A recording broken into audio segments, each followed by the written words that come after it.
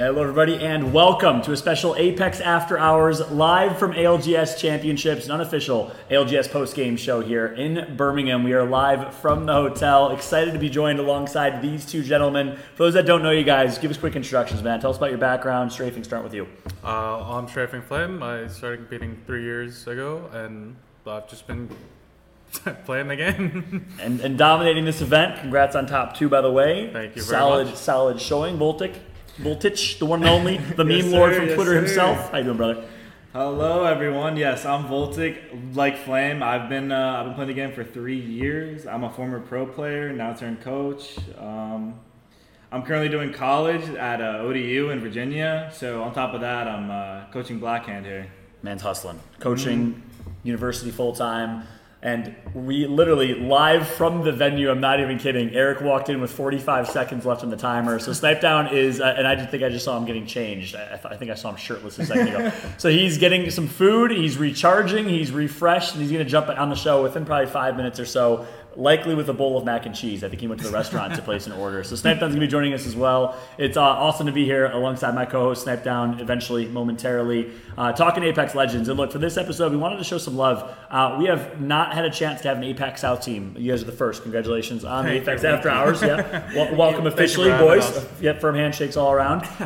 Goal of the show, I think you guys are well aware. We're trying to bring as many storylines, as much promotion and publicity to our global Apex Legends community as possible to really help the scene grow, to help our players grow, to help their brands grow. And it's time we put some respect on Apex South's name. First things first, I got to ask you guys, man. Apex South, APAC in general, showing up, IBG, Dreamfire, yourselves, all qualling through. Yeah. Talk about, and obviously Dark Zero, Moist. I forgot about Moist as well. Yeah. God, you guys are all showing up. Let's start with that, man, at the highest level. Straight, we start with you, man. Talk about the APAC South region. Do you guys feel like you're underrated and under-respected? I definitely think we're under-respected, but at the same time, it's all about performance, right? The last line was a pretty disappointing performance for APAC South, but I feel like everyone is kind of determined to bring it back. You know, we have 5 teams qualified to winners bracket this time, and I believe a lot of those will make it to finals through winners bracket. Wait, all 5 of you guys qualified? What's the last team? Sorry, it's 5 out of 7. Yeah, 7. Okay, yes, that's right. You guys have 2 extra spots. IBG, Moist, us, and Dreamfire. Dreamfire, that's it. I mentioned Tommy first, yeah. That's insane, man. You guys got the additional 2 spots, and I love the format. The fact that you guys got rewarded and recognized for your performance, you got 2 additional spots is awesome. Voltic, you're like the token American supporting the APAC South team. I'd love to hear your take, man. Obviously, you've been living and breathing this region for quite some time. Yes, sir. It's been nice getting a new breath of fresh air coming from NA. And, you know, learning about a whole different region, it's a whole different ballgame. And it's been super fun learning each and every other different team and how they play. And, you know, just learning from them as well. Like, they've been a huge help in helping me learn the region and who's who and how they play and everything. So that region, I feel like they're definitely underrated and under-respected. But, you know, when it comes to LAN, you know, the points matter. And, you know, if you come to play that day, then, you know, you'll shine and everyone will see that. Everyone will start respecting you guys. That's a good point. The stats don't lie, the results don't lie, and historically speaking, APAC South has always shown up on LAN. Like you said, last LAN was a little disappointing for your guys'. Yeah. I think the bar you've set for yourself, which is so darn high, but overall you all have performed. Last question on the region, then we have to jump into all types of topics for the day. We're going to give you guys a preview of what's to come. Break down the region. Everyone thinks of APAC South, they think of Australia, right? You know, the Dark Zero boys with the Aussie flag winning back-to-back events with Reignite and Dark Zero. They think of Moist. But it's not just Australia. Break down the rest of the region for me. And obviously your team, are you guys all Indonesian descent? No. Two-thirds, right? Two-thirds. Awesome. Break down the rest of the region for me. So, and really the Indonesian scene in general, is it pretty popular, would you say, in the region outside of Australia? So in Indonesia, like Apex isn't very popular. I just want to clarify, what do you mean by breaking down each of the teams? So like what other countries outside of Australia are well represented and really have shown up? All right, so for the very ignorant people that aren't aware, like, I think a lot of people think that it's just Australia. Yeah. So generally, about 2-3 years ago, the Thailand scene was like very, very big. A lot of the competitors were coming from Thailand. It was the old roster's myth, or made in Thailand, like top of the LGS. Yeah, there was a lot of good teams were from Thailand. Nowadays, a lot of those teams have retired. You still have a lot of really good teams, like coming from Thailand, but generally a lot of the older teams aren't really playing the game anymore. Now there's a resurgence of like Mandarin teams. I think maybe around the first year of competing, there was a lot of like Mandarin speaking teams like Hong Kong, Taiwan, China. a lot of teams from there, but I think they like died out for a bit. I'm not really sure why, but they are back in full force now. A lot of our lobbies in Apex South especially are just like Mandarin speaking teams, and they're all really, really good. It is incredible how good they are. Like mechanically, they give any of the top teams like a run for their money. Of course, there's a lot that they're lacking, like especially just because of experience, right? And like they don't hold themselves to a higher standard, but they are like insane. Wow. They have a lot of potential. Of course, the Indonesian teams, can't forget. Represent, by the way. Yes. Real quick. Representing. Well, unfortunately, like they qual for LAN quite a bit, but they don't they never get their visas. You know, it's very unfortunate. It's like, I just don't really know what to say about that, because when you qual for LAN, you don't make it. It takes a toll on your dedication. You know, it's like you've done all this work, you make it to LAN, and then you don't make it to LAN. Yeah. Right? You're spending the whole 2 months just like wondering if you're gonna get into LAN, and you just end up not playing, and it's a very crushing feeling for sure. Heartbreaking. Yeah. Heart goes out to Dewa. And pardon the ignorance, Dewa qualified. Was it the last LAN that they qualified for? So, yeah, it was just the last. It was the last LAN right before this. I remember. Yep, exactly. Makes sense. And obviously they're able to compete in previous LANs, but I think with like 1/3 of the roster and substitutes. They also had issues at Champs last year, if I remember correctly. And I don't believe Indonesians have had that problem, but someone from Thailand. From Thailand, it was. Yeah, makes total sense. So really interesting. That's actually an awesome breakdown, and specifically on the Mandarin-speaking teams, like you said, Apex in China, I've heard, is actually massive, right? Massive. So interesting. Shed some light on that. I don't really know how to say. They're all just mechanically gifted. They're all ranked grinders, or do they play competitively as well? No, most of them have only started competitively, like playing competitively recently, but they all play ranked like all the time, and those servers are like, they're infested with cheaters. So you have these like legitimate players who just grind every single day. They play 8 hours a day, and they have to compete with cheaters. So they aim like crazy. Oh, interesting. So it's almost like a buff that they get, a resistance on a baseball bat to swing harder. Exactly. So when you have to compete with people who don't miss, you have to almost not miss Yeah. yourself, you know? So it's like, these players are very scary to find. There's been, a bunch of cheating accusations coming at these like challenger circuit Mandarin speaking teams, and it's, I don't really know. I don't really keep up with the scene too much. I don't think they cheat. I think they're just like very, very mechanically gifted. As you know, the current world record for the ALGS kill record in one game is held by X and Y for 32 kills, I believe. Then they did that in LCQ, and that's just because they're very, very, very mechanically gifted. Over half the lobby. That's insane in an ALGS LCQ. It's an absolutely insane and that's game. That's a Chinese team as well? Yeah. Or Mandarin speaking English, you're not sure which one? Yeah, I'm not sure if they're Taiwan or Hong exactly. Kong, yeah. Yep. But Mandarin speaking team, absolutely insane. Wow, that's crazy. It's mechanically very scary. So it's a safe statement to say, moving forward, if they keep that fire, we're going to see a lot more Mandarin-speaking countries, Chinese teams in the LGS.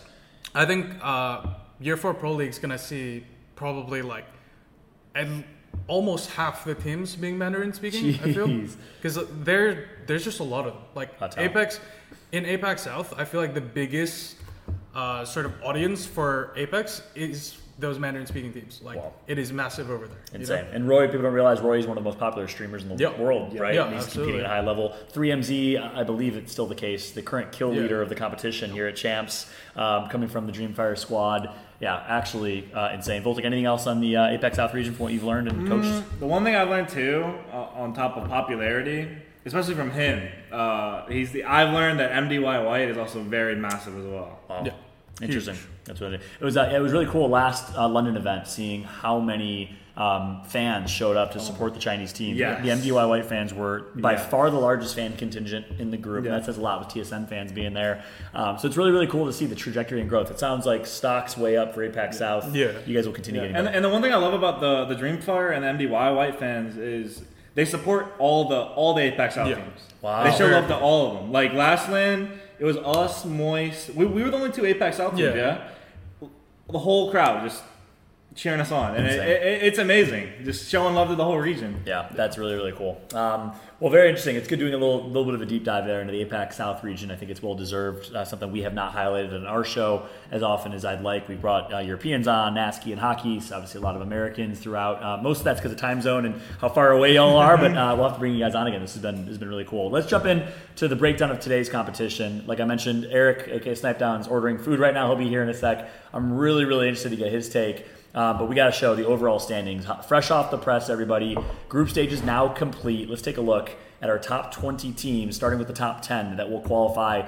DZ, speaking of APAC South, I still consider them an APAC South team. The two Aussies. We definitely do as well. I love it. They just inched you out. You guys got second place though overall, alongside XSET, Optic. I mean, I'd love to get your take. How does it feel to be in this top two right now in a championship tournament with such heavy hitters? I mean, obviously it feels pretty unreal. We came out as the underdogs. We knew we were going to do well, but we never really expected to do this well. But at the same time, it's also a bit of a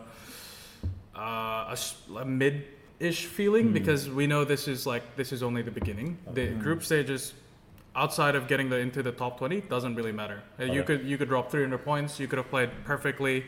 It doesn't matter. You gain no advantage coming first and coming 20th. You still have to perform in the winners bracket. You still have to make it into finals, and you have to get them starting points. Job's not finished. I love that mentality. Voltic, how you get the team prepared? And what's the mentality well, we learned a lot from last LAN.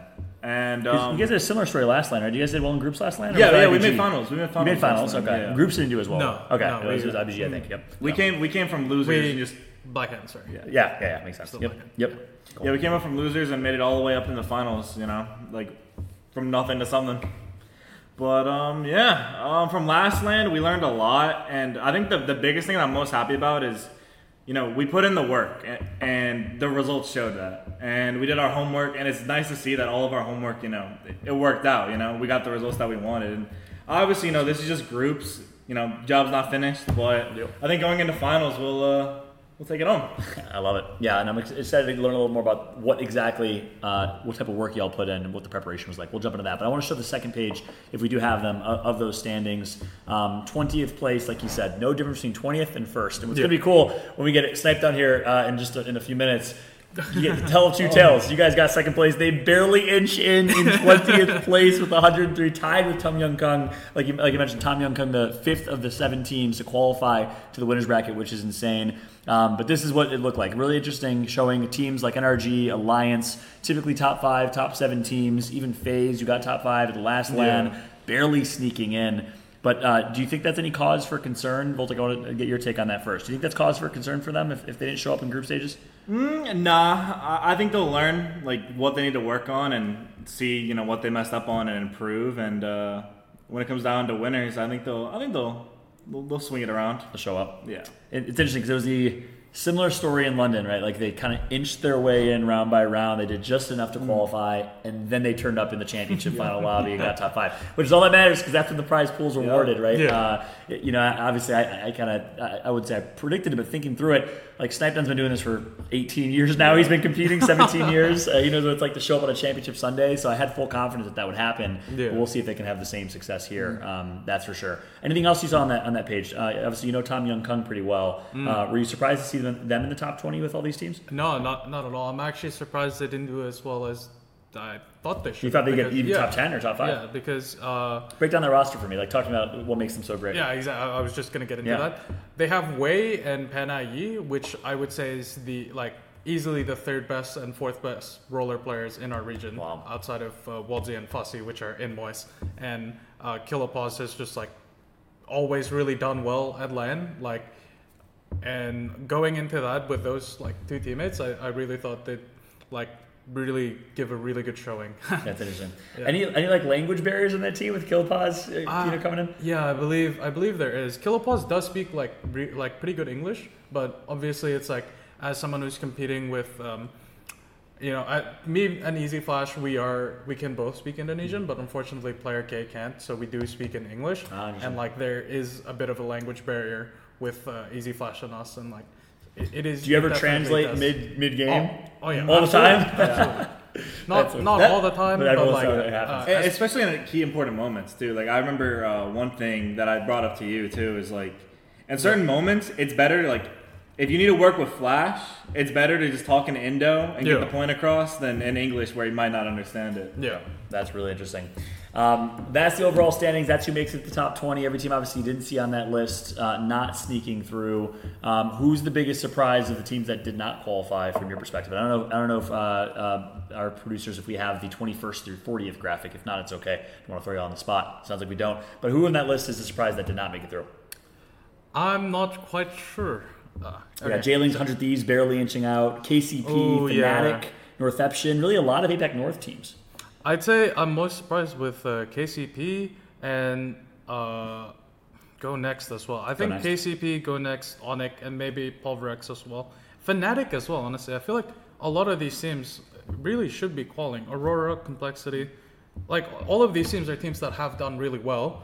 Especially FC, they made it into finals, but they've really struggled this time. Go Next have been, they've been playing incredible since last LAN, and they've been playing incredible in scrims. I thought they would really qual easily, but I think the contest for Antenna probably has to do a lot to do with why they're doing really bad. I'm not quite sure what's happening with Fnatic. Onyx is I don't know what to say about Onyx really. I believe in one of the groups they got ratted on 2 times. Jeez. Yeah, so that is like, your mental's the vibe's over. Once you get ratted on once, it's like it feels terrible. You get ratted on twice, I feel like your group's kind of over. It's very hard to bounce back from that, especially knowing Onyx like better personally. They don't really have anyone who's like keeping the vibes up, so it's like if they get ratted on once, I think it's like kind of over. They get ratted on twice, it's like that's even more over. That whole series is kind of a wash. Especially, it's just like knowing in the back of your head, you're going to get into a really good spot in zone. You're going to get like a 10-point, even 20-point game, right? But then you get ratted on, and it becomes a donut, and it's like, it's very hard to work with that. Yep, very hard to. I think with KCP, that's an even bigger surprise. I'm not really sure what happened with KCP because, Nasky is like a very, very good IGL. And King of vibes. Yeah, absolutely. And he's like only gone better as a player. Like I watched some of his streams and I'm like very surprised with how good he is mechanically now. It's like he's definitely among the best, at least when it comes to long range. And then you have Zayn, who's like, Zayn, like one of the best controller players in the world easily. Serdal, one of the best support players in the world. So it's like very surprising to me that they're finding it difficult to vault the winners bracket because I would assume they'd be at the top 10. Yeah, that's a good point. Voltic, you mentioned you guys were here last event. First off, any other comments on teams that are not here? Second, as a coach for one of these teams, what are you typically telling those guys? Yeah, so KCP, I was actually very surprised they didn't make it into winners because they usually perform really well. But I was really sad and surprised to see J-Lings and 100 Thieves not make it. Yeah, but then tragic. But then they are both also contested on some of the groups, so that really does, mess up some scoring there. But yeah, no, 100 Thieves, I don't know, their comp, from where they're playing from, it just, I don't know.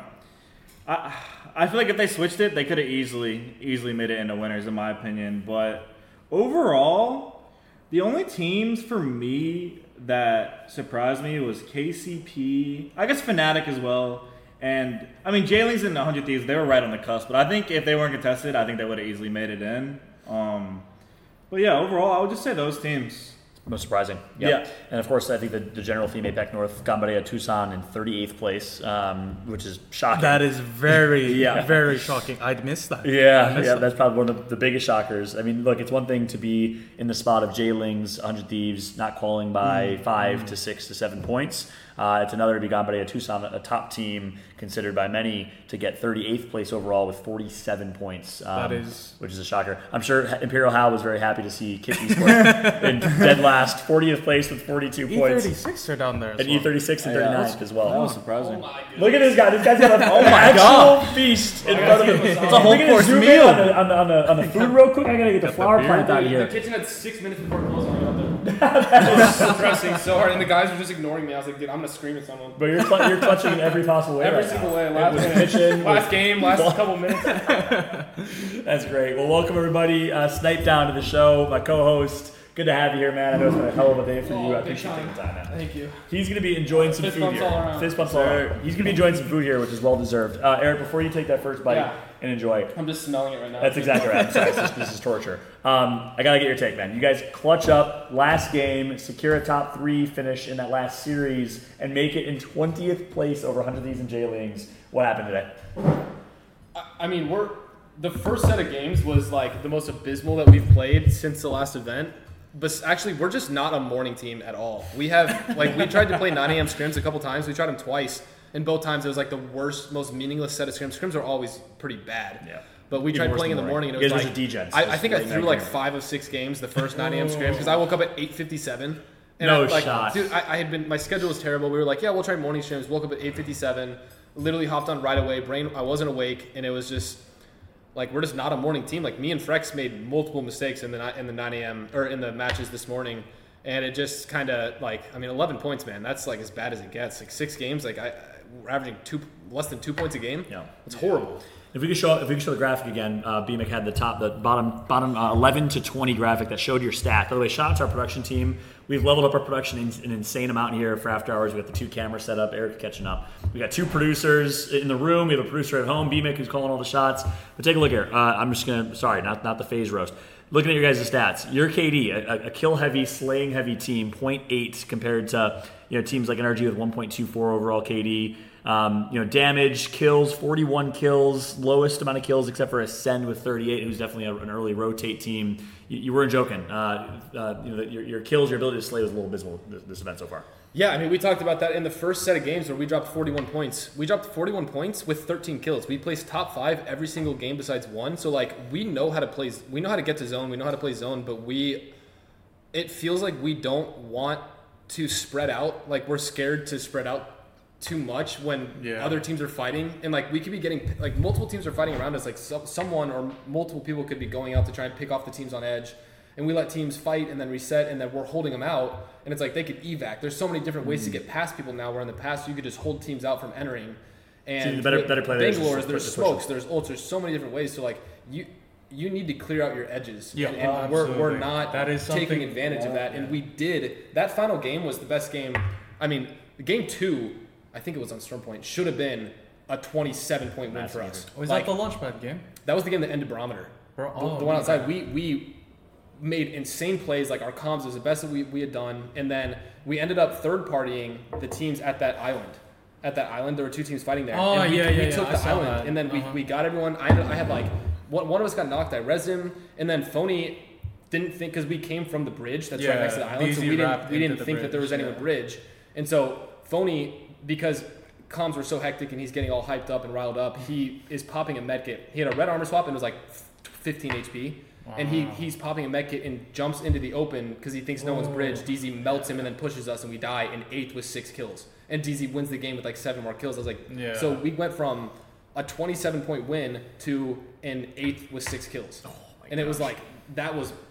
I mean, Phony will attest to this. That's the biggest throw that he's had in my entire time teaming with him, online or LAN. Wow. It was bad, and he bounced back. He tweeted 7 hours ago, basically saying that he's like, I'm done playing like a pansy, done playing scared. He's been self-critical, which is great. What do you think? It's obviously when your IGL is playing a little bit scared, that's a scary place to be. Do you think he's learned from group stages? Though? Do you think overall it's a good thing that you guys maybe didn't show up as good as a wake-up call? I think that last game was a huge wake-up call for how we need to play. Nice. We said at the start, we were like, we need probably a win with 5 kills or somewhere around the 16 to 20 point range for us to qualify.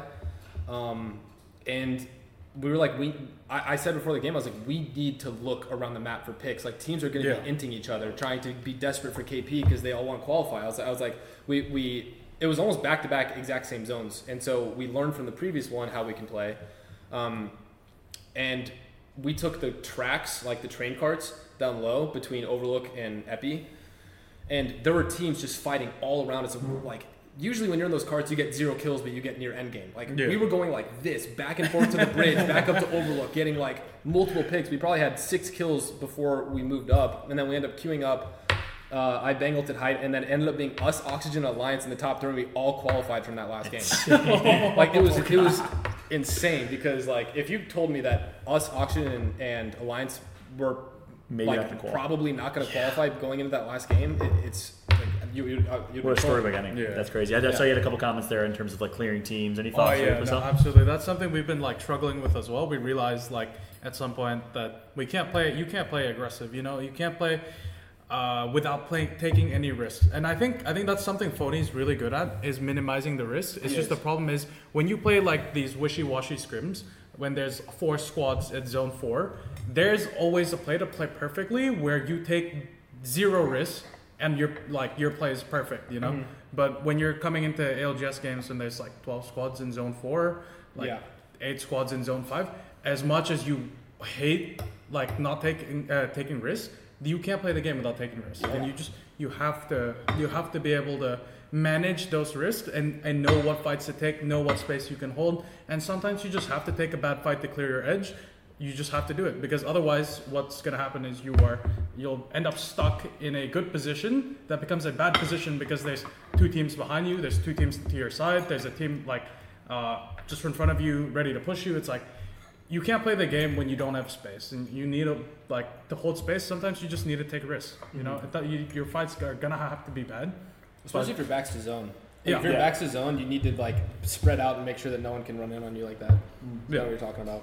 That's a good point. And to give him some time to eat, we mentioned the dichotomy here. 20th place, 2nd place, top of the leaderboards, just sneaking in. What worked? You sharing kind of what did not work well for them. What do you think worked so well for y'all? Today and yesterday. I think we've just been. I'm not really sure. I think we've just been rotating the zone really well, but at the same time, we've realized today specifically that we're not holding enough space in zone. Like on our first and second sets, we should have performed exactly how we did on this last set, like 73 points. We maybe should have even done more, because we got the end game, like into end zone pretty much. Well, I wouldn't say we got into the end zone, but we got to where the zone ended pretty much the same amount of times. The problem is we didn't play those games as well as we should have, and we ended up like getting 6, 7, 8 points on a game that should have been like 20 plus points, just because we're not like really holding enough space, like really like aggressing on teams when we need to be, because it's like it is always a risk, right? When you like triple send into a team, you always take a risk getting wrapped in the back, and that risk you can like minimize to a non-existent degree in scrims. Not something you can do in ALGS games. You just have to take that risk. Interesting. Well, I like the fact that you're being critical, despite you guys look pretty darn good today. But still finding things you could do better, which is the right mentality. We got some good tweets from people, but let's save the tweet to the end of the show. This tweet in particular is from Hodge. A lot of love for Hodge from the UK. One of my favorite people in the Apex community with regards to predictions for the entire tournament. We'll get to that at the end of the show. I'm actually really curious to start that discussion. But let's breeze through some of these graphics in our run of show that we have for y'all. These are basically updates from today's games. For those that missed the action at home, let's kick things off with our last series that we just saw to wrap up. I'd love to get some thoughts from Snipe down here. Already shared the miraculous finish from Alliance, Oxygen, and FaZe. Oxygen in particular goes back-to-back wins in Game 5 and 6 to clutch up. They came into this tournament as a favorite and were looking a little bit shaky there. I talked about their performance there in Game 5 and 6 and that team as a whole. I mean, I consider us pretty similar to Oxygen. In terms of play style? Like, just in terms of like where we're at, like where our teams are at. They got what, fourth or third last event. We should have been pretty close to them in points. We were pretty close to them in points. We're always pretty similar. They're a much more aggro team in general. Like they're gonna go take fights and do more like that. But in terms of like, if you were to place teams on a tier list, I think them and us would be really close to each other on that list. And we're close with that team. Like we joke around with that team. We see them like. We're all really close to them. So seeing them qualify and us all qualify and them go back to back, like it's a good feeling seeing the teams that you know are the top teams in the finals lobby, as it should be. Because if we didn't qualify, like let's say us, Oxygen, Alliance, which we're all right on the border of not qualifying, like all of those teams in losers bracket is crazy. I can't imagine the gauntlet that would have become. And it's just kind of a breath of fresh air to not like we have a day off. Like I'm drinking a beer, eating food. Like this was a stressful day. So I can imagine. That's awesome. Let's take a look at the leaderboard from the last series. Again, for those that missed the action and are just catching up, maybe you're getting off of work this Thursday afternoon in the States. Oxygen takes home first scores with a tie alongside Optic Gaming. They win the tiebreaker with a miraculous, remarkable Game 5 and 6 performance. Optic right behind them, Dark Zero in third, Sentinels in fifth, FaZe in fourth. So it's all NA teams, top 5 teams, all NA, and then you see some other regions start to show up as well. Voltic, from this top 5, top 10, I'd love to get your thoughts on Sentinel. Did Sentinels qualify through? Yes. I think they did, right? They did. Yeah, they did. Yeah, massive. They ended up getting 8th place by they're comfortably in. a I don't solid think showing. Pulverex in Disguise and Realize all did not qualify. All did not. APAC North in general, we talked about that earlier. Yeah. They were there too. Like Pulverex won the first game with I think 19 points. They had 32, I think, going into World's Edge. So they had like they dropped back-to-back games with minimal points. So that's got to be a tough one to swallow. Yeah. Yeah, for sure. Interesting about this page, Dark Zero, 19.8k total damage as a team, 31 kills, ridiculous performance from them. Obviously an insane amount of talent, that's what you're used to seeing from them. But I mean, compared to Optic and Oxygen, look at the damage differential. That is a Dark Zero type performance. FaZe, what's really interesting, Eric, FaZe 24 kills, so quite a few below everyone else. You guys are playing fairly placement focused, and you guys are getting a lot of your points from placement, it seems like. Yeah, I mean, we're getting tons of our points from placement right now. I mean, that last game was the most kills we've had in any game. We dropped second place with 10 kills. So we dropped, I mean, Frex farmed that last game. It was, the game before that, we left a lot of points on the table. We had some we had some ults that could have been better. The catwall could have been better. My bang ult could have been in a different spot. And we got fourth with 0 kills. I mean, that's us. Like, we get good placements with not that much KP. I think there was a game last LAN where we had second place with 0 kills. And it was like, we make good routes. But I think going into finals, just like we did last finals, I don't know what it is in group stages or what, but now that we have that weight lifted off our shoulder of making finals, it's like, all right, now we can play our game the right way. Like, we saw how we did that last game, and it's like, that's how we need to bring the energy. The energy we had today was phenomenal. If we continue that, I can't see us not getting top 10. Yeah, sorry. When you say second place, was that the launch site game? Yeah. Yeah, I remember watching that game. You guys were like 3-man looting the low ball when there were kills outside your building. Yeah. And I feel like that was part of the reason I used to run Lobo. Part of the reason I dropped it was because instead of like being able to 3-man look up for kills, we're 3-man looting the low ball as people are fighting around us. It's kind of like crypto too. In a sense, well, it depends how they play it. Continue. I mean, to cut you off. So, well, with Loba, it's like instead of 3-man looking out and getting kills, looking for opportunities to wrap, you're 3-man looting the Loba ult. So you just lose out on so many kill opportunities, so many third-party opportunities, and it's like, you end up with fucking second place games with 0 kills. Yeah. Like, that happened to us a lot. Especially with 3 controller players, you're just sitting there struggling. For real. That makes me wonder, has there ever been a successful Loba team like in ALGS? NRG? I was going to say, NRG played Loba, but Yeah. their placements were much better without Loba. Like, Were they? On LAN, their best placements have been with, Sweet played Bang. Yeah, on it the was event on they got Star second. Boy, He was yeah. he was farming. Like, I think when Sweet's on an aggro character that he's like genuinely looking for plays, and he's the one doing it, because Guild is a phenomenal backup. Like, having him as a gunner behind you is great. And then Nathan's also a great player. Like, it just suits your play. So I think teams that have the individual talent playing Loba is like doing their own team a disservice. That's good. Yeah, that's a good point. I was actually going to say Liquid, but now Xset obviously, but I'm pretty sure Liquid, the event that they ran Loba on Stormpoint, they drop Cascade Falls, they Loba ult fast, get loot, early rotate, Loba ult, and basically rely on Loba ult to get loot for late game. But I think the event that they were running Loba, they ended up not doing well. That was Champs last year. 11th place. Yeah, it's 11th or 16th or 14th or something like that. Yeah, No, I believe it was 11th specifically. Yeah. At Champs last year, was it? Okay, When you're right. it was with Guild, and they're a very good team. They've come like 4th back to back already, and I think that's like usually what they place.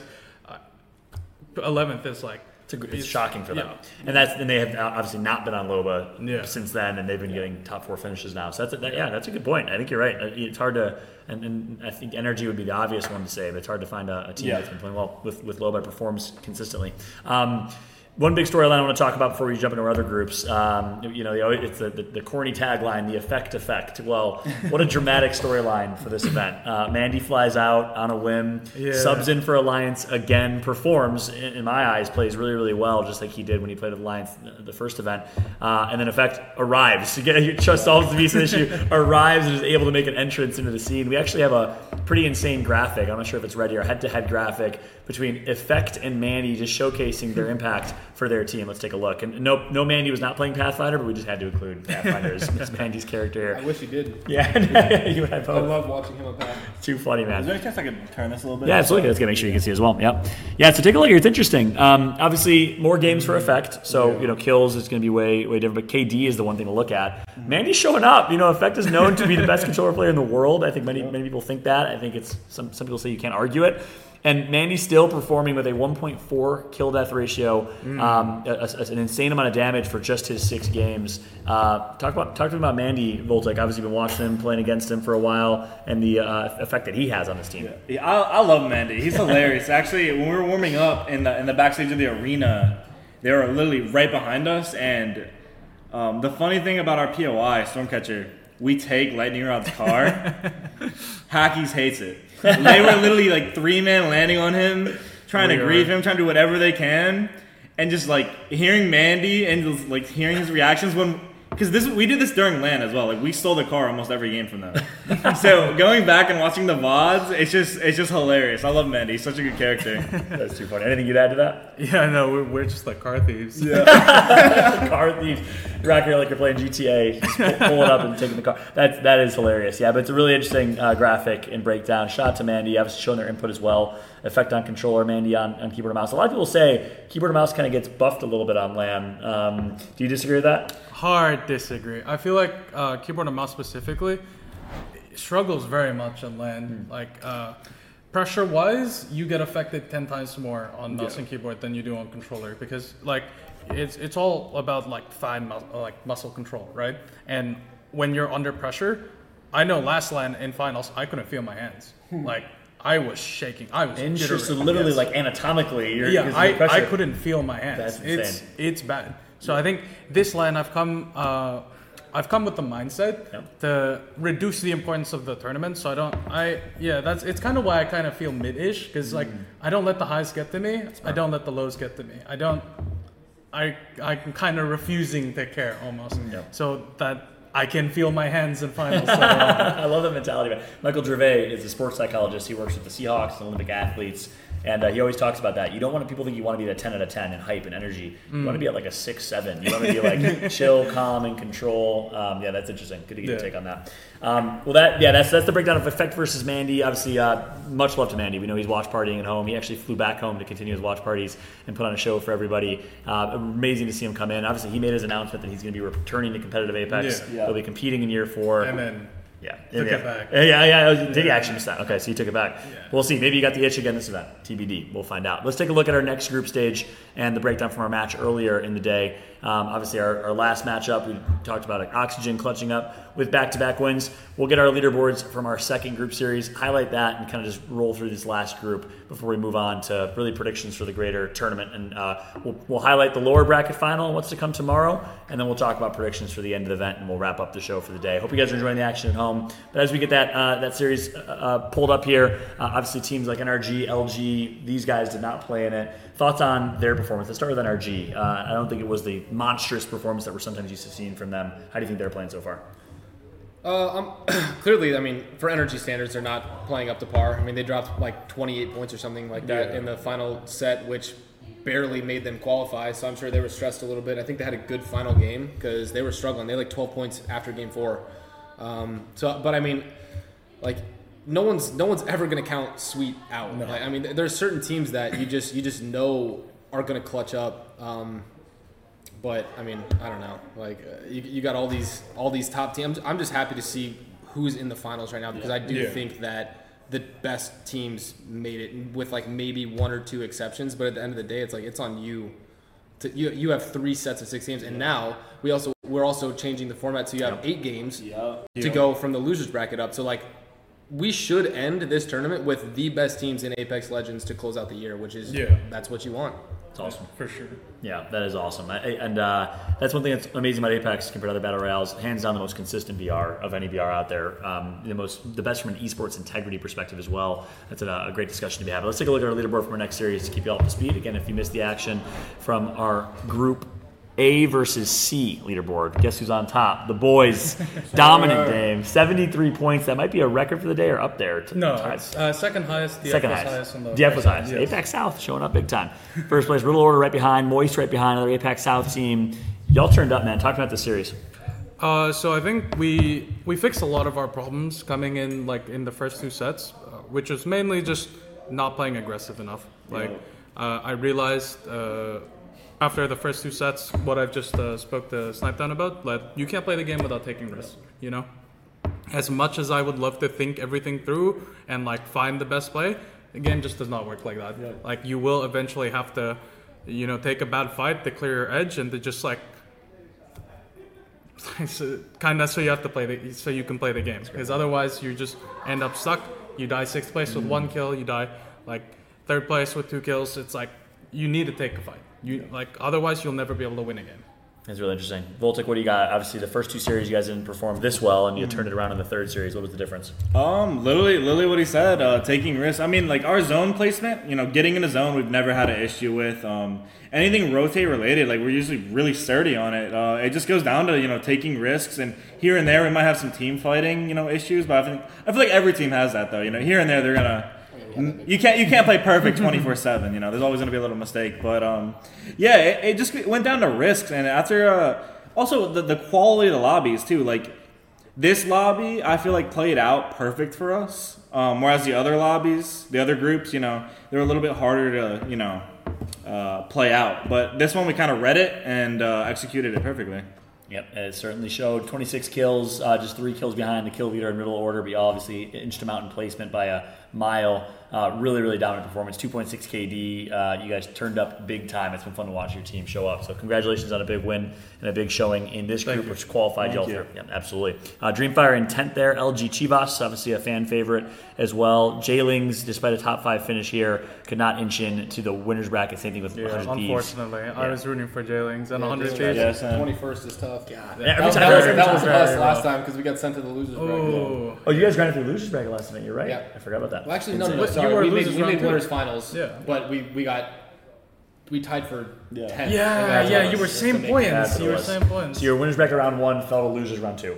Yes. That's what it was. Yeah, I remember that. And then we tie-breaked again and won the tie-break. Yeah. So similar story. They barely kind of inched in, and then you guys show up in the championship final. So we'll get to that. We'll get to the breakdown here. Obviously looking at 11 through 20, Ascend, NRG, Pioneers, all with less than expected performances across the board here. With NRG, they really should have qualled off the back of the first set. Yeah, we missed one. Yeah. There was just one game in Overlook where they got rotated into Godspot. The one building in Godspot where the team that won DZ ended up... Wait, no, I don't believe it was DZ, but the team that won was the team at the house, and they were at that house. Unfortunately, we were looking at that house, and... it was y'all. Yes, I had a longbow, player had a charge rifle.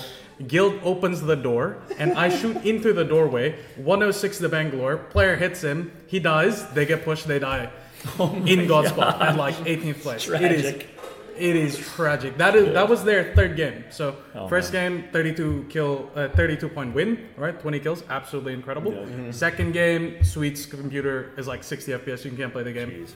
Vibes are like down, and then 3rd game they get into Godspot. Guild opens the door. Nathan insta dies for it, and they lose Godspot because of that. Oh my gosh! Did you go back and listen to the comms? No, I can't do that.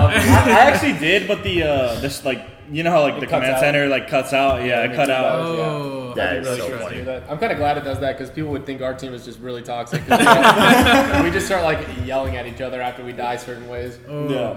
Actually, Phony just starts yelling at one of me or Frax. It just turns into let me correct that for sure. Too funny. Let's quickly showcase our last leaderboard for our last group. I want to work through that. We won't discuss it too much because I want to get to other bigger and better things as well. But we will jump into our last group stage match in just a moment here, and then get into lower bracket discussions. I want to talk a little bit about meta. It's really interesting. Yep. No Seer being in play here. I love that. It feels great. Finally got off Seer. Crazy turn of events the last 2 months. So that, of course, is a discussion we have to have. But we'll walk through our last and final group series for those that missed it here in a moment when we do have a chance to. Our team is working very hard to get that graphic up in just a moment. As that happens, let's jump into the meta discussion, though. I think it's totally fine. Yeah, no Seer. I guess for those that have not watched since London, maybe they're tuning back into competitive Apex. What changed? Well, obviously no Seer now. Yeah. I've been stuck on Seer for the last year, ever since he came into meta. You're happy to not be playing Seer anymore, personally? Yes, very happy. I mean, Seer is, I want to say, the most boring character. You have perfect information all the time, and I think it just opens up the skill gap so much when Seer's like not in the meta almost, because like I mean, I don't know. We've been playing so much better now that Seer's out of the meta, but I think something else that's changed is just. No, I don't really. Please, that's all I got. That's all I got. Anything else on that? I mean, ring consoles changed. Like the amount of ring consoles. Like, I mean, we were the first team to run Seer this event. We ran it, and every zone that we wanted to do something to, we had no beacon, or like we had no recon beacon. So like we were banking on these recon beacons, and we don't get to use them 3 games in a row from Climatizer. And I was just like, after that, it was like, what are we getting out of this character? We weren't getting anything out of it. The final game. We would have won the final game if we had Horizon. We got stuck down low in Lava Fissure, and we had to climb rocks to get up. I was the only one that made it up. I was the only one that I was watching you guys. We were dead watching you guys. I was the only one that made the climb, and I'm just like, if we had Horizon there, like, we win that game. Like, there's no one that would have, like, we would have absolutely won it. I got second place and knocked one. Like, it would have been free, but that's interesting. And then our first series today, if we had Seer, it would have been perfect for us. Like, we ended up not using Horizon once, and we had 11 points, and it was like, recon beacons would have gone huge for us because we got stuck on far zones every single time. It was hard for us to find our way in. So it's like, I mean, do you think Bloodhound's better than Seer? I personally actually do. I think, yeah. I'm indifferent right now. I can't tell.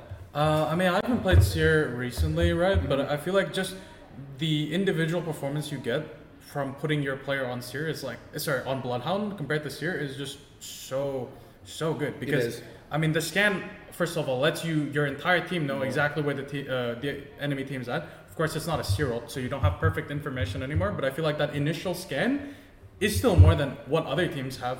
And something that Oxygen brought up to me was that when you have Bloodhound ult, you control the pace of the play, right? You are so fast, right? Like with, you can just Horizon ult, push with like the Bloodhounds running at max speed. And like with that extra speed, if you are a controller player, any player really fighting someone who's not on Bloodhound, you are like one-clipping them so much easier just because you're moving so much faster. Yeah, you have bang passive at all times. Like exactly. Flying. So it's crazy, and as well, visual clutter doesn't affect you. Yeah, you throw a thermite and that's a one-way. You throw a smoke, that's a one-way. It's with how many bangs too. Bloodhound is like perfect combination with that. I think Bloodhound is better for sure. I think you have to. Bloodhound is like a unique position. Like you really need to know how to play that character. You can't just pop ult, like scan, not have your Raven, like multiple things. It's like you pop ult and don't scan at the right time. You're waiting 30 seconds. You don't have scanning. You have one scan per fight now, but I feel like with Seer the way it's at right now, with how hard it is to hit a Q as well, I feel like Hound ult is just so important. I do agree. I feel like anyone you put on Hound on your team is just gonna frag the fuck up. Like Phony on Hound would have just started clipping everyone left and right. Phony's so paranoid for us to play Hound. He's like, we didn't practice it. I'm like, bro, I literally named a Bloodhound for like you press left bumper and you scan. we played scrims online one time with Bloodhound, and we didn't like think to go and scan mid control room at Lava Siphon. And after that, he was like, we're not playing. I'm like, dude, like that is one circumstance. Come on, like we can do this. But I mean, we're playing the comp that we're used to, so we're fine in that sense. It's funny. Do you not remember the TSM melee clip? That's all you need to understand. It's just the juju. The axe. That's all he needs. It's interesting. What else in terms of legends? Obviously, Cat. I think what most played comp has been Cat Bang, and Horizon. Is that the firm meta, or do you think there's multiple team comps that are just as good? I think Fuse is really good. Yeah. I was about to say Fuse coming into the mix. I think I'm just happy to see a lot of different just different comps being used. You know, it's always been like the same, comp for every team, but now people are starting to mix it up. Obviously, you have like your two like base sets, like okay, like we need a catalyst, but people are just mixing it up, and I feel like they're also like playing more comps that are good for their POI. Like us, we have to use Watson, and J-Lings they land Monument, they use Valkyrie for their play style. I like that people aren't just like, okay, this is meta, we want to do this. There's a lot of they're wanting to stand out and do their own thing, and I don't know. I really like that. Yeah. I mean, there's significantly more variation now. Yeah. And I think that's been like that for the last few lands, but it's no longer like cut and dry like Gibby, Valkyrie, Caustic. That was like, everyone was on Gibby, Valkyrie, Caustic, so that was pretty boring. But Catalyst, the way it is just the best character in the game right now. Like, we were going to run Horizon. Catalyst over Horizon, you think? Not necessarily. It depends on the map. Yes, okay. I think so. Catalyst over like whatever the third character is, because Catalyst is just unbelievably strong. Yeah, it's like all three of those characters have a right to be possibly the best character in the game right now. Wow. I would Bane, Horizon, and Cat are all such uniquely good characters. Like, you could fit any of those characters in almost any comp. Yeah. I think the thing is though, it's like Bangalore and Horizon, we use almost interchangeably, and we run Horizon on World's Edge, we run Bangalore on Stormpoint, and it's more so to help with like clearing fights, right? Horizon with the Horizon ult, Bangalore with the Bangalore ult, and with Catalyst, it just provides so much stability, right? Like the CAT-Qs in general is like insane. It's like almost a mini Seer Q. Right? We don't even use CAT-Qs to hold the building. We use CAT-Qs outwards to know if a team's like walking up on us. Yeah, just to see if it spikes up. Exactly. It's incredible. And then just the wall, like there's nothing you can say about the wall. It is in my opinion, the single strongest ultimate in the game right now. I retract what I said before. I think it's just Bang and Cat. I think those two together has so much like. It's like what Gibby Bubble used to be, where you have that 12 seconds to recover and kind of make a play. Like that's what Bank Smokes are, and you have two of them. Like, and there's you can cut teams off. You have Bangalore ult to zone teams. It's so you can use it in so many different ways. Yeah, there's so many variations of comps that you can build around those. Like Catalyst for us with Watson, it works out amazing because when there's an end game, everyone's catwalling everywhere. Put fences down everywhere. If they peek you, they get stunned and it's just free beams. Like they're not coming back on the other side of the wall for a minute. So yeah, such a healthy overall meta. And then lastly, literally Watson fencing like their entire wall as they wall. That's true. As soon as they peek, that's really true. Unfortunately, my end game comms is literally just fence the wall. Literally the whole time. That was dude, you guys had really good comms. Like the comms are really clear in terms of what the plan is. Like people don't have to ask like what are we doing this and that and this that. It's like all right, we're gonna wall here, we're gonna play left, we're gonna do this. When I was listening to you guys' end game, you guys ended up I think getting third, but it was the game outside of Sky East. Yeah, no, we got second. Like you guys were in a position to win that game for sure, but the comms and the plan was really good. Yeah. Thank you. Well, what we didn't understand is we were playing the pinch moist on the rock. But 100 Thieves kept on mirroring us. Yeah, I don't know. I thought it was a winning play. The other team made a play that didn't make much sense to me. But I mean, obviously we don't understand their reasoning for it, so it's like we can't be like, oh, maybe we did the wrong play, but we'd have to go back and see like their reasoning for why they did that. So the wall itself, the wall was so good because I was thinking that you were just going to wall straight forward and just cut off so you hold your side. But you walled off them so that it looked like they were going to have to push into each other. I was like, I wouldn't have thought to wall like past your rock. Yeah, that was exactly my thought process. But I guess with the wall that we made, 100 Thieves felt really pressured to push towards us. And then I guess they pushed towards us and then figured out, oh, we're not here on this side anymore. So they just kept on wrapping instead of turning and just killing Moist.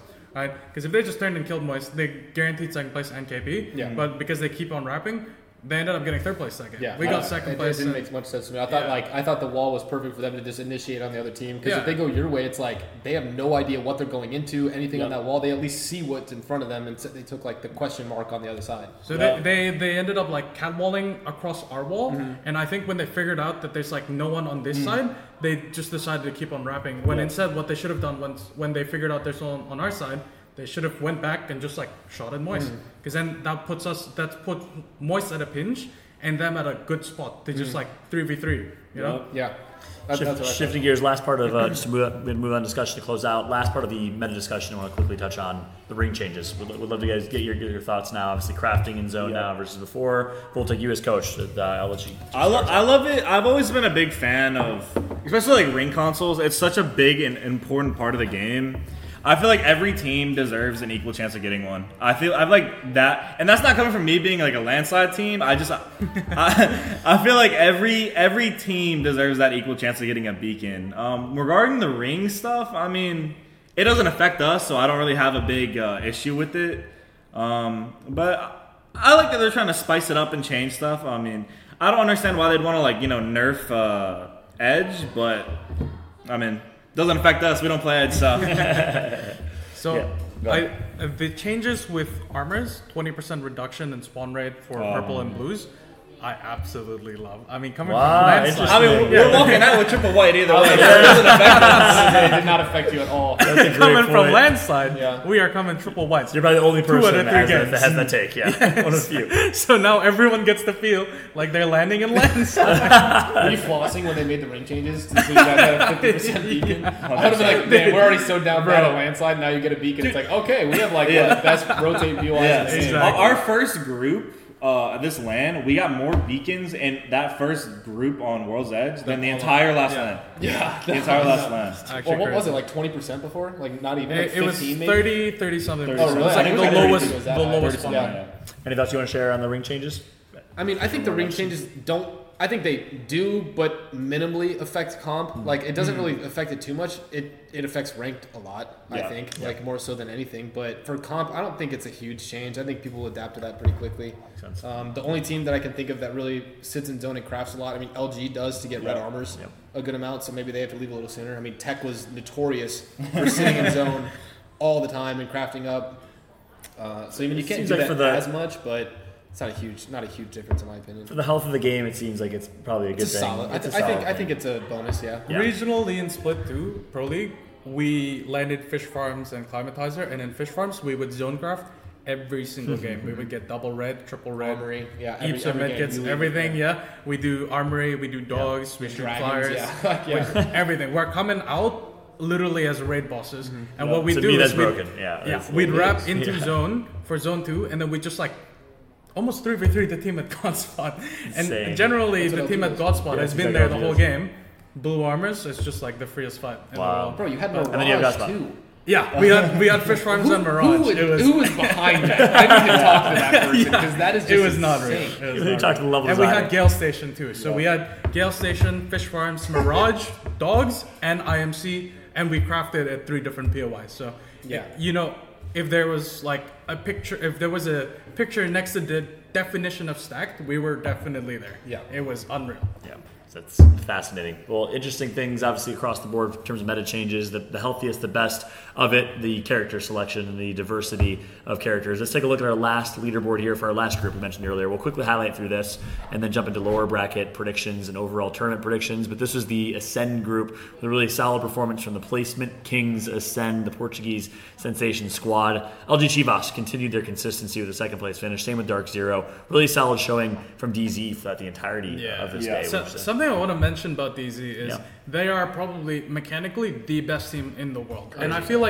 something that's pretty understated is mechanics. Like, you look at Ascend, I feel like with the macro plan that Ascend have, a lot of the time, like they really should be doing better. Well, I mean, one thing about Ascend is they either do insanely well or they do nothing at all. Because I think they can't fight as a team. That's the main problem. So they lack mechanics, you think? Yeah, very much so. But it's also pretty funny just looking at Ascend's placements, because I believe Kashura's placements in the last like 3 lands has been 20th, 2nd, and 20th. Yeah. So it's like it's either they do everything or they do nothing. Well or really bad. Yeah, but it's also just like fighting Ascend is always like, I don't really know what's going on. We're shooting our guns, no one's dying, and suddenly we've won. It's like fighting.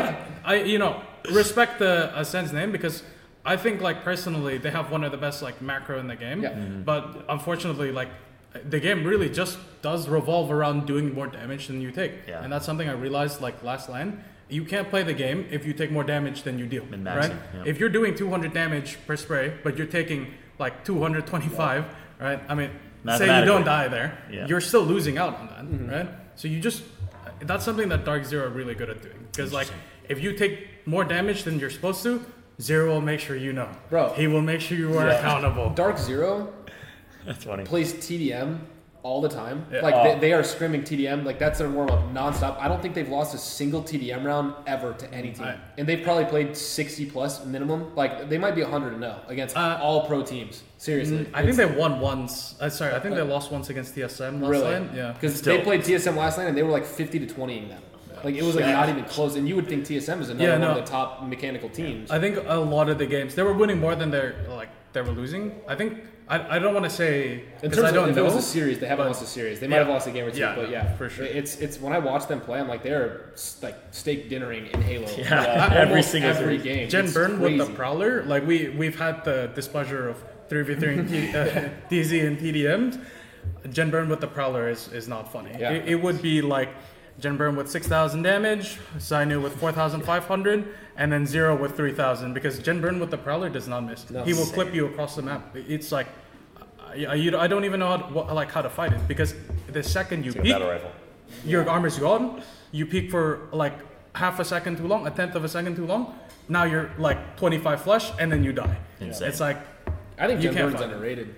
I don't think he gets enough credit. Like he did when he was playing in Australia. He was getting all the credit because everyone's like, this kid's a freak. Like lag comp looked like it was just like he was cheating. He was getting all these cheating, and then he moved to NA. DZ was kind of like they had not super dominating performances, and they won. They won the LAN without Jen Burton, and then they won the LAN with Jen Burton. But watching them play, like it's not his gun skill that makes him so good. He's a very incredibly intuitive player. Yeah. Zero doesn't need to micro him. Zero needs to micro Zainu every now and then because Zainu's still figuring it out. He's a young prodigy, whatever you want to call him.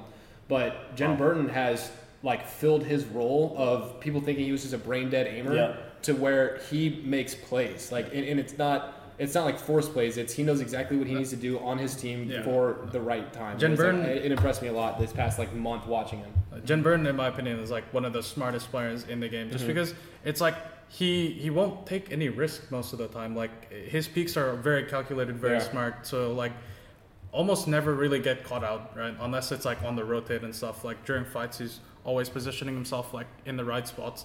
And I feel like, Zero mentions this a lot, and I don't really know if it's like how true it is, but he mentions a lot that he strives to be the best IGL because he's catching up to Jen. And I really think there's a lot of truth in that, because Jen Burn fundamentally as a player is like near perfect. Like he plays, it's like his role as well. He couldn't play a fragger role because he like saw the risk and he didn't want to, like he couldn't really like take that it. risk. Yeah, that's how calculated like, he is. He sees all the risks and he like just can't really take it, and it's like it rounds back to what I was saying, how you can't play the game without taking any risks. And that's like something Zero is really good at. Like, he is looking at the risk, assessing it, and then taking it anyways. That's something I think Jen Burn lacks a bit, but because he's like very calculated and doesn't take risks, he plays the role perfectly, Mechanically, him and Zainu are like I'd say about the same, but because of the role Jen Burn plays, Zainu gets like a lot more clips just because he's like out in the front, like fighting as the fragger. But he's I think Yep. Wow. It's just like perfect for the team because you have someone with the same like top 1, top 2 mechanics on roller. Yep. And one of them's like really good at fighting, at like fragging, and the other is really good at anchoring almost, and just like being at the support and not making any mistakes, really. Interesting. Final thought on that, like last group stage I want to get your take on is the Dojo, team that Eric had a chance to bring on our show. What a story from this squad. Enemy. They qualified through. You guys are big Enemy fans. Voltic, let's start with you, man. Thoughts on the Dojo and this roster? I'm not gonna say they surprised me, but the back-to-back, that was really cool. Regarding the Dojo, I kind of expected them to make winners. Top 20? Yeah, they were up there. I mean, I felt like they were going to be either really close or just like coast through it. But regarding the Dojo, they lived up to my expectations. I mean, not much to really say. I don't have anything bad to say about them. You got a lot of love for Enemy. Talk about that. Enemy. I mean, I've really only started talking to him like when I met him in someone's Discord channel. Capra's Discord channel. We were just chilling, but we just He's funny as all hell kid. Yeah, he's a very positive guy. He's a goober. That's the right word.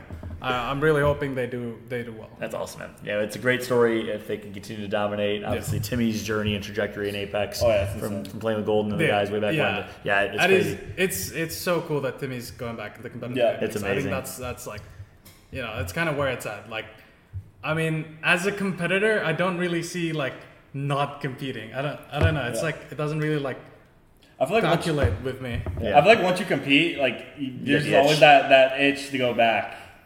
Something he knows, I think, all too well. Yeah, I'm 16 years later still doing this. Still scratching that itch, for sure, yeah. No. That's right. Well, hey, that's a good discussion on the groups of the day. Obviously, we covered winner's bracket. Let's jump into our loser's bracket graphic and talk about predictions for our loser's bracket. It's crazy to think that on Friday, tomorrow, one series only, 8 games, which is great for consistency, as we all agreed, but 10 of these teams will not make it to Saturday.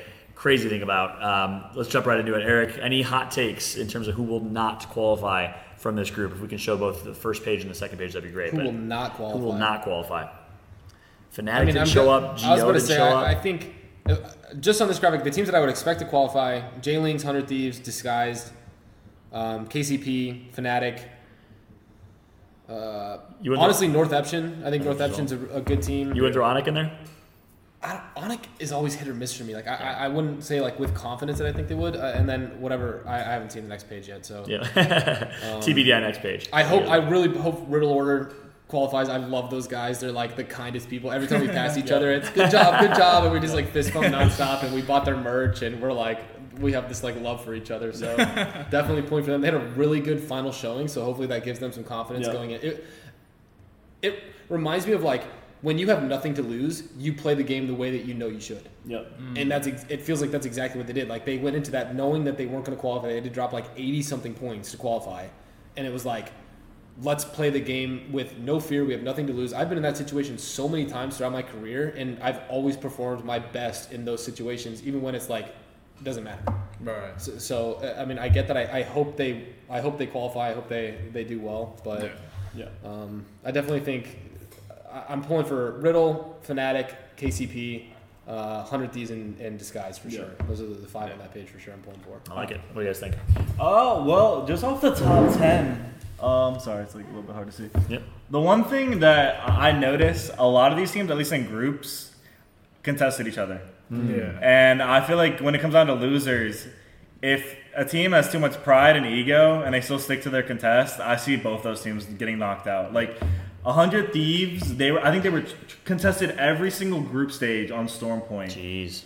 And I know J-Lings, they were contested at Monument. And Monument is for them, it's such a good POI. It's center zone. You get a really good beacon, and you get pretty decent loot. And like if you're contested there, if you lose that, it's just like you're basically gifted like a good game every game because you're just centerized, and there's so many teams around you that you can literally just play off of because like in every direction you're gonna have teams like moving, and like that's one thing we do. Whenever we rotate, we don't have beacon. Just follow teams around you because they're centerized, so they're gonna be able to see anyone basically on their rotate. Disguise and Riddle contested nonstop. Yep. Climatizer and Launchpad. Yep. So I would say getting knocked out early. If 100 Thieves sticks to their contest, I could see them getting knocked out early. Crazy. Or Disguise, because it's only 8 games. This isn't even groups anymore. Yeah, so that's right. I believe 100 Thieves, Go Next, E6 are all calling for antenna. Wow. Yeah. What about FC? FC was landing there too. Was it? Were they? NFC Yeah, they were. Okay, that's really we have bad. we have the second page ready. Let's go ahead and take a look at our second page here. That is fascinating. So Onic were also getting contested by Kick as well, partially. Complexity was getting contested by Fnatic at Epi, but Complexity left for this last set. They went to Monument, so I mean, I don't know what's going to happen there. It seems a lot of these teams are stuck in who's going to like give up their PYs to land something. And when you give that up, you give away, like you give up all your knowledge on how to play from there, all your practice, literally. So it's like, I don't know. I see a lot of these teams. I think because it's LAN, I think they'll leave, but there's only so many POIs you can leave to with the zone, like with the beacon changes. They did it on purpose. They wanted less than 20 playable spots so that teams would contest at the start and viewing experience would be better. Right? But that really just like fucks over the competitors a lot because like even if you don't want to contest, there's not enough places on the map for you to go. Like, you have to go like either you go to a no name. There's no even like no name POIs. Yeah. I mean, it's like there's 4 buildings. You Yeah. can't play the game from 4 buildings with no console, no crafter, nothing like no beacon. There's absolutely nothing to play off of. So you're forced to contest almost. Yeah, you're forced to contest, and look at the result. I think it's interesting. You guys pointed out the vast majority of these teams were teams that were contesting. Mathematically. Kick has never not contested. Oh my god. The problem with Kick is I feel like they'd play the game if they just played the game. Yeah. Dude, I feel like they're trolling. I genuinely can't tell if they're trolling. I almost had the most outlandish tweet yesterday. I probably would have been semi-canceled for it. I was just Play Apex sent these it's like they picked a random team and just sent them here to play. Because it's like there's no strategy. They're landing on. It's not like they're picking a team that they think they can beat in a contest either. They're picking the TSM teams. Bro, KCP has contested Mill nonstop. They're picking TSM to contest. They might as well start contesting DZ. It doesn't make sense logically on the decisions behind who they're contesting. I don't know. So it feels troll. Hence the Hal brain dead tweet. Yeah. I mean, cutting back to my favorite teams to qual, I think it would be J-Lings, 100 Thieves because they're triple MNK, MDY as well because they're triple MNK, and then I really hope this guy's qual because I think Duplex really deserves to kind of be on the spotlight. I feel like it's very unfortunate timing with you leaving TSM and Verhulst getting taken to TSM because, in my opinion, back when LAN first started up again, Skittles, Duplex, and Verhulst would have been on the same level as Zero's team. I genuinely believe that was the case because Duplex was playing off of Verhulst's mechanics perfectly. No shade to Noct at all. I think Noct is absolutely incredible, and I think he's only gotten better. He's one of the smartest controller players. Unfortunately, I just don't think that was what they needed. Cutting back to how I think damage difference is so important. Noct will never die because he's one of the smartest roller players in the world. He's so passive. Yeah, he doesn't do enough damage. Verhulst was perfect for their team. Verhulst plays an anchor, but he also will aggress when he needs. Yeah, and when he aggresses, always there. This where he's gonna be. The brother doesn't miss. It's Big E. He's insane. No shade again to Dupe. I think he's one of the best players in the game. Unfortunately, mechanically, he was a bit lacking, and I think Verhulst covered for him perfectly there. And I think that version of ESA, was the best. One of the best teams of all time. They were arguably the best team in the game at that point. I would put them on the same level as Zero. For those that don't know, maybe got into competitive Apex a little bit later. It was one of the best Cinderella stories. Rise to the top from being a challenger circuit team that had to qualify for Pro League to being the number 1 team in North American Pro League over the TSM squad at the time and many top rosters. They came out of nowhere. They were former Xbox players that switched to PC and switched inputs. Skittle and Dupe both went from playing controller to mouse and keyboard. Verhulst obviously stayed on controller, and then TSM swooped right in when this guy decided to retire for Halo. I told him to pick up Verhulst. Did you really? Oh yeah. That's crazy. Yeah, man. I was cool. As soon as I said that I was retiring, I said you guys need to pick up Verhulst. Wow. And Jordan was on board. Hal wanted to pick up Noct. Interesting. Really? Hal wanted to pick up Noct. And me and Jordan were on the same page of if I'm gonna leave, I was you need to pick up Evan because not only do I think Evan's a better player, he's Evan and Noct are both quiet in the sense of they're not gonna try and overcall Hal or anything like that. There's not gonna be no struggles there. But I was like you are disassembling your biggest competition. I was think That's about a great it point. That's a very good point. You have 2. ESA was the best by a mile. I mean, they were. I was you have 2 top of the line players to choose from. I was why not take the best player from your biggest competition? 50-50. Take that one. Yeah, take that one. I was if you're gonna look at this in a business sense, that's your smartest player. Crazy. Can't deny. So I get 10% of their prize money. I think that's how it works. That's part of the deal. Yeah, that makes sense.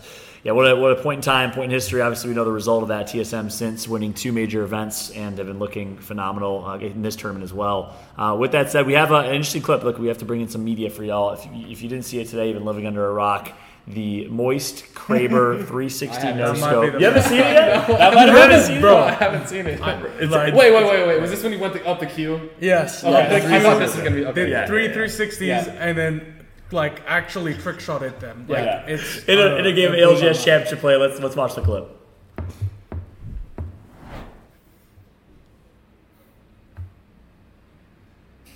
No way! This is like a proper trick shot too. Like a lot of the trick shots in Apex, like people will do a 360, they'll stop for 10 seconds, aim, and then shoot. You know, this is a 360 into a shot instantly. This is a proper trick shot. Like, the definition of. It's just incredible. Look at this. I love the scroll. It's so fun. Like, slow motion. And then his face at the end too. He's like, "Did you guys see what I did?" My man Skittles has been going for that every single LAN, and this guy hits it the first time. In an ALGS championship event, shout out to MT, the lone MNK player on the Moist squad. Obviously, Moist had a great day as well. Shout out to Walty, the entire crew for a hell of a day. But we had to show that clip. There's no way we didn't. it might be the best Kraber clip in all of Apex. 100%. Not all. I wouldn't say all of Apex. On LAN. On LAN, given the stakes. On LAN, given the stakes, and given that it happened on LAN, 1,000%. That was insane. Let's move on to our last segment for the show here, the most exciting one. Last time we had Verhulst correctly predicting Alliance to be a group stage team after they dominated the group stage. He called them a group stage team. He's so mad about that. Is he? Yeah, he's so mad. I talked to him a lot. He's like, everyone thinks we're a group stage team. He's like, we've been top 5 multiple times, blah, blah, blah. So I want some additional interesting takes from y'all. I'm excited to hear your predictions. Let's take a look at it. I think we have a tweet that we're going to show live on stream from Official Hodge, one of our viewers. Shout out to Hodge. Do you guys think that a non-North American team will take home the trophy this time? And if so, what region? Are you winning, son? Says Timmy's dad. That's fantastic. With that, that's awesome. That is awesome. Obviously, I have a team to my left that's going to say 100% yes, it's going to happen. Eric, I'm going to ask you, do you think there's a world, again, phase aside, your bias for side, do you think there's a world where North America does not win? I mean, there is a world. It's a battle royale. Yeah. I mean, we have battle royale, but it's the most consistent battle royale. We've had 2 winners across 6 lands. That's pretty freaking consistent for a BR. But bro, I mean, this is champs. And if we have those iPads next to us, I'm sorry. No, they're going to change them. No, how about the iPads? They're going to change them. They already said they're going to change them. They did. They said that. What was the iPad situation? Bro, this is messed up. We bad. have iPads that have the Battlefy. You know that bar that goes across the Playlist jet stream? We have that basically on an iPad right next to us with highlighted teams on who's still alive. Excuse me? Yep. Yes. You can see who's alive and who's dead. So if 2 teams are fighting, even though it's anonymous, I could look at the iPad and their scores will go up live next to us. And I could be like, that's DZ and this person. So if that didn't get changed in grand finals, it would be a 12-game grand final. It would be. Every team what was the point of the this is iPad? team Why'd they fight. do that? I have no idea. I don't remember being asked about that or anything. It just felt it was a change, and every team was bitching about it during groups. They said during groups it's one thing, but in match point format, it can't happen. It should just show your own team's score. I think it's cool to have your score, but it should just show your own teams. Yeah, that is interesting. So you're saying NA team wins it? I think an team was honestly. You guys are looking very strong right now. So I mean, I think that if there was a team that wasn't, I think you guys came into this event and showed that you guys can make it to end games. You have a good POI, some good POIs with beacons, and you can make it happen. Yeah, I gotta agree with that. Look, in my eyes, is if it's not a North American team, it's an Apex South team, which I think would be appreciated. Which would be awesome to see. I mean, what a story! The region that has the most underloved does not get as much promotion, publicity as others, despite being pound for pound top 2 region in the world, and you proved it. You have 7 teams that are here. You guys are playing incredibly well. So that's if NA does not win it, my take, Apex South does. Either these guys with Blackhand, if you guys have not watched Blackhand dominate, you definitely have to keep an eye on them. Or Moist, I think, is just looking really, really strong with Paper Fussy. Yeah. Statistically, NA is definitely best region. Highest odds of winning, literally 100% so far, right? Technically, 75, I was gonna say 82%. Technically won twice. Reignite one from Apex South. Right. Yeah. Okay. But we are playing next to Dark Zero, on World's Edge, and we're playing. We're kind of taking their spots away, so Interesting. Dark Zero. Yeah. Damn, that's a hot take. I like that. Well, they have Harvester loot, so if they really want to fight, it's going to be tough. They have the best PO in the game. No, for sure. Harvester is the best PO. Oh, it's not even a contest. But in Lava Siphon. Yes, 100%. You leave Harvester faster. almost instantly. You have a guaranteed gold spawn, almost like a gold weapon, a gold flatland or something. You have a gold armor at the bottom, and you get high tier loot. And you get a 50% beacon. If you don't get beacon, you look at staging, you look at Lava Siphon, you look at any other team that's just going to go right past you and you follow them. Yeah, and it's that simple. Yeah. Dude, it's the best POI hands down. Yeah, they also have a balloon and they're like guaranteed an evac. True. Yeah, it's insane. That's true. It's the most broken. But you think you guys, the fact that you're close to DZ, you think you actually are going to get in the way of them a little bit? We You'll take points. we have. 100%. We Yeah, have. so their coach Nick has actually already issued to us a warning No that if way. we keep taking their spots, they will run us down every game. That's hilarious. I mean, He knows Nick pretty well, so that's I do. No, I'm he's sorry, serious. Nick. I He's won't do it serious. again. Yeah. Please don't run us down. I'm apologizing right now. You guys have your spots. You're We'll have ours. conceding? I'm not trying to fight DZ every game. You said they have the With two best landslide loot. They have the two best POIs in the map. We're walking out with triple whites. Yeah, they have they fuse. do. If they want to run at us, we don't get to play the game. Like, let's be real. He's waving the white flag. We surrender. They have Jinburn, they have Zainu, and they have, I would argue, the best mechanical MNK player in the world right now. Zero, like, That's so funny. Yeah, zero on I'm Bangalore not is trying like to mess a with that. problem. He's so good on Bangalore. Crazy. I'm not trying to mess with that. Zero. Are you playing Bang for your team, or are you playing No, Watson? He's no, cat. I'm Oh, playing cat, sorry, Catalyst. cat. Yeah. High Bangalore. So, Zero, ever since he started TDMing, has been incredible. Like, mechanically, I don't think I've seen a better MNK player. Wow. I don't know. It's like, I would put Easy Flash like right on the same level as he is, but Interesting. like Zero is IGL. Like he's doing all that while You think IGL. of IQ on top of that, and it's like, Yeah, it's damn, dude. It's scary. The way he it's like, very scary. and his team knows to follow him too. Exactly. Like, And the it's- way they move together without having to calm, like they'll say rotate left, and they'll all three be hugging each other, and they'll do some crazy rotate, and like Zero will be frontlining. He'll start with some damage, and then he'll double time, tap strafe out, and then And he then opens up, Zainu and then and his Jin. two teammates go like this, Clips and clean him up. different Zero pops people, back, dude. goes right back. It's like a in. basketball play. Sounds like my man's out there setting Bro, picks. no, seriously, it feels like you got like the line up, you got the girls like this, the twirl, like And someone's these are- drawing someone's drawing that up, yeah. on a board. These are three people who just don't miss either. Dude. Yeah. It's like Crazy. Zero is doing just as much damage as Zainu and Jinburn, and he doesn't have aim assist. It's like incredible to me. Wow. So you're saying gladly we will give up what we need to give up to not get gunned down by DZ. That's interesting. Who's not making the finals? Who in the winners bracket right now? Any hot takes? Like anyone that's not going to make the finals? You guys think NRG's going to be there? Bracket teams. NRG is definitely going to be there. Are you talking winner? Oh yeah, Winners bracket Like, teams. who's gonna get top 10? Who's See, going to I botch haven't and not make the really finals? seen Sentinels play, but I'm pretty sure they've they've switched up into more of like a hybrid, mostly edge like playstyle. Or do they still rotate into zone? Do you guys know? That's a good question. With I think it Coiful, I depends on wonder the if it's group. changed. They play Overlook. They go pretty quick. Yeah. Okay, They so go- do they they still go- rotate and play zone? Yes. Arcane, I feel like rotating is in For Arcane's sure. blood. That is Arcane. That's like, Arcane. Right, okay. 100%. Yeah. And that He's shown he can Overlook adapt, is like though. the biggest balloon that you can have. So. That's a good point. Yeah. I Yeah, think Coiful pickup's been. We haven't talked about that. The Coiful pickup Sentinels has been looking good with Coiful. But yeah, Coiful, go ahead. yeah. What do you think? I was gonna So say, are you gonna say that? No one's making any statements here. So you think Sentinels is not making it, or do you think they're gonna make it? I thought they were playing a more edge playstyle, More edge, and I yeah. think that doesn't really work in winners hurts them. bracket. So Oh, I was gonna say they weren't gonna make it, but if they're still still, playing edge. rotating, Fair. I think they're gonna be really good. Plus, Coiful is like every time I watch that guy, I'm just amazed. You know, I went to a Realm game with him, and he's just 1v3, two teams back to back. I did nothing. I thought they were 2v3 because our third was like going with him, right? And then I look after we die. I look at their three cap.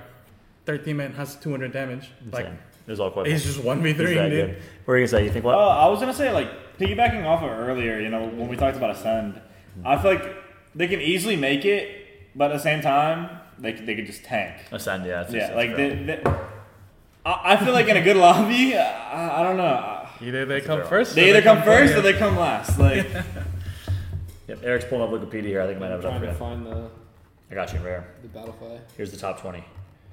DZ in first, Blackhand second, all the way down. Okay, I got it right here. Yeah, you got it? Okay, perfect. Yeah, Battlefy works as well. I want to get Eric's thoughts. If which of these teams is not going to make the finals in the winners bracket? Teams that have placed top 20 so far. Oh, shit. Alliance in 17th. Who's NRG not 18th. gonna make it? Who's not going to make it? Ascend. Ascend for sure. Realize. Realize. I think Saf as well. Yeah, I think Tom Yun Kun. Tommy and Coon's out. These guys put a lot of respect to Tommy and Coon's name, They have been solid. but not going to That make it. last set wasn't great. if it's a 50-50 whether they qual through winners. Yeah. I think they are good. I think they've been because Wei is a very new player Yeah, makes to sense. competitive. I think he's like third best controller player in our region, but Crazy. unfortunately, because it's just like Is he Australian? so limited. Yeah, he is Yeah, Australian because of the limited experience in competitive. Because he's had like probably the least competitive experience out of anyone at this lane. That'll cost Fair. Fundamentally, I think that holds him back a lot. Yeah. Very fair. Next question. Oh, you're going to say something? Yeah, I was going to say, it's hard to take a guess on who I think would and wouldn't qual because, it's a BR. There's so many variables to doing good and doing bad. Like, one team could just have all the zones in one game and, obviously they'll make it, but, I don't know. I guess it goes down to also, knowing how to play hybrid. If a team doesn't know how to play hybrid and they don't have zone, they're just screwed. That's fair. Yep. Especially in Champ Finals lobby. Yeah. It's really, really important. The quality is going to be insane. I feel like it just goes down to the variables and a little bit of RNG. Makes sense. All right, last question. I want to ask you guys before we go into our last segment, which is just general state of Apex. You guys have a chance to have the mic, have the floor to share whatever thoughts you want. But last question before we do that. Who's winning this tournament? Not including your team. Who's winning this tournament? I mean, I'll say you if you say me. I mean, DZ, you can't not say DZ. They've won 3 of the last 4 lands, right? I mean, TSM as well is just you'd have to be really either stupid, delusional, or just straight up lying to say anyone other than those two. I think DZ's the best team in the game. I agree. Yeah, I think DZ right now is incredible. I definitely got my bets on DZ and secondary pick TSM, but at the end of the day, it is a BR. Anyone can take it home. But yeah, I would definitely pick those. But I mean, my real pick is up in the air. It's anyone's game. It's if it was based off of points, I think DZ all the way. But it is going to be match point finals, so you gotta have to win the game. That's true. So even if DZ's dominating points, they could potentially still lose it. If there's 10 teams on match point, it's anyone's game. And I hope we see a 12, I think 11 or 12 game match point final. I think currently though, DZ right now is better than TSM. Are they a tier of their own above TSM? I think they've kind of set themselves apart again. TSM is still the second best by comfortably, and you can still sort of argue they're the best. I think DZ are significantly better right now. They are looking very good, and I think just their POIs, Mill is an incredible POI. Yeah, dude, it's and Harvester is I wouldn't say it's on the same level of Siphon, but I think it's very, very close. Yeah. Very close. And I think that I just think Siphon's big, so you take longer to lose. Yeah. Whereas Harvester, you're out. Yeah, I mean, it's the one problem. Kitted out. And out. Yeah. The one problem with Harvester is you don't, because of how small it is, the mid loot is really nice. You don't get a lot of shields, right? You don't. You walk out of Siphon, you have 18 bats, 19 cells, there's 14 Phoenix hits. Siphon's just incredible loot. So it's a lot more flexible than Harvester is, but Harvester is still the best rotate POI in the game. And with that middle loot, it's even better. Yeah, I mean, Mill rotates with that car. With how fast you loot. Mill rotates. You get the guaranteed legendary spawns in the middle with the middle 4 pills, so you basically automatically get 2 blues minimum. Yeah. And then you have the car, you loot the 2 sides, you get in the car, you hit the beacon, you're out. They're beating us to spots Stormcatcher and we're Launchpad because of how fast they're out of there with that car. Yeah. It's I was bro, we have to do all the fingers, we have to go get the car from fish farms, bring it back, hit the beacon, decide Launchpad's a long loot route. It is a tough one. And then I'm like, bro, the fact that they're all the way across the map getting to spots because of their vehicle and rotates, and the way that they rotate through, they don't have to go through any major POIs to get to those spots. No, it's they all literally empty. just go up through spiders or any areas that aren't congested. See, big. Mill got turbo buffed with the ring console changes because of that. The middle POIs Bean and Jurassic as well, but well, I mean, Bean, people still kind of play on Bean, but it's Jurassic, Cascade Balls, that area of the map, you can just rotate right through that. Yeah, we rotate through that from Launchpad. Yeah, we rotate through that from Stormcatcher as well. That's it's a free rotate. That's incredible. I mean, with Bean, I think people still play that just because of the IMC, even with the ring console changes being gone. I think DZ do get held up on Bean quite a lot, but just being able to rotate through Cascade Balls is just crazy. Yeah, it is. It opens up so much. Because y'all were very lame with your predictions, y'all picked Dark Zero, which is a very smart, fair prediction. I'm going to ask you last question, one word only. Think about it. Answer with just the team name. If there was a dark horse you had to pick to win the tournament, not including yourself, obviously no TSM, no DZ, who is it? If you say me, I'll say you. Here we go. I mean, hey, if we're going another black hand, that's a fair one. Second overall in points. I don't think anyone is really giving you guys much credit coming in. Like, I mean, in terms of like the rankings and all that, I think getting second place with 159 points. I mean, you're averaging 53 points around. Like, that's crazy. Very consistent. If you looked at the stats page before, you would have been second overall in terms of like all points and scrims. I think is what it would have been. I think 55 was the top. But well, now I'm gonna look like an asshole because he just said black. I'm gonna say moist. I'm sorry, boys. I gotta give some love to the other APAC South team. If I had to pick one dark horse team, obviously there's a lot of NA teams I could pick. I could throw FaZe in there, but to me, the dark horse is the APAC South region. You guys continue to be the dark horse of Apex Legends. You guys, an entire region, and I'm gonna go with moist. But I definitely would love to see. Absolutely, like no qualms with picking moist. I think they're definitely a team that can win. We've been beefing with Moist quite a bit. We are no longer on talking terms, but I am so sarcastically or seriously. I don't know. You guys are actually beefing. You guys spilled the beans here. In a couple of days. You guys are actually beefing, huh?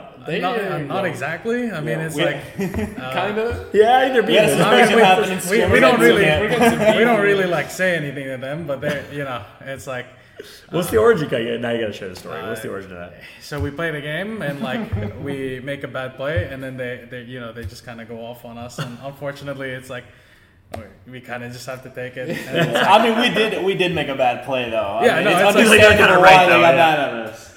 That's hilarious. Yeah, but I am still rooting for them. Yeah, you've been showing nothing but respect for them all the show. So clearly I love Waldsy. Waldsy, like he's such a good dude.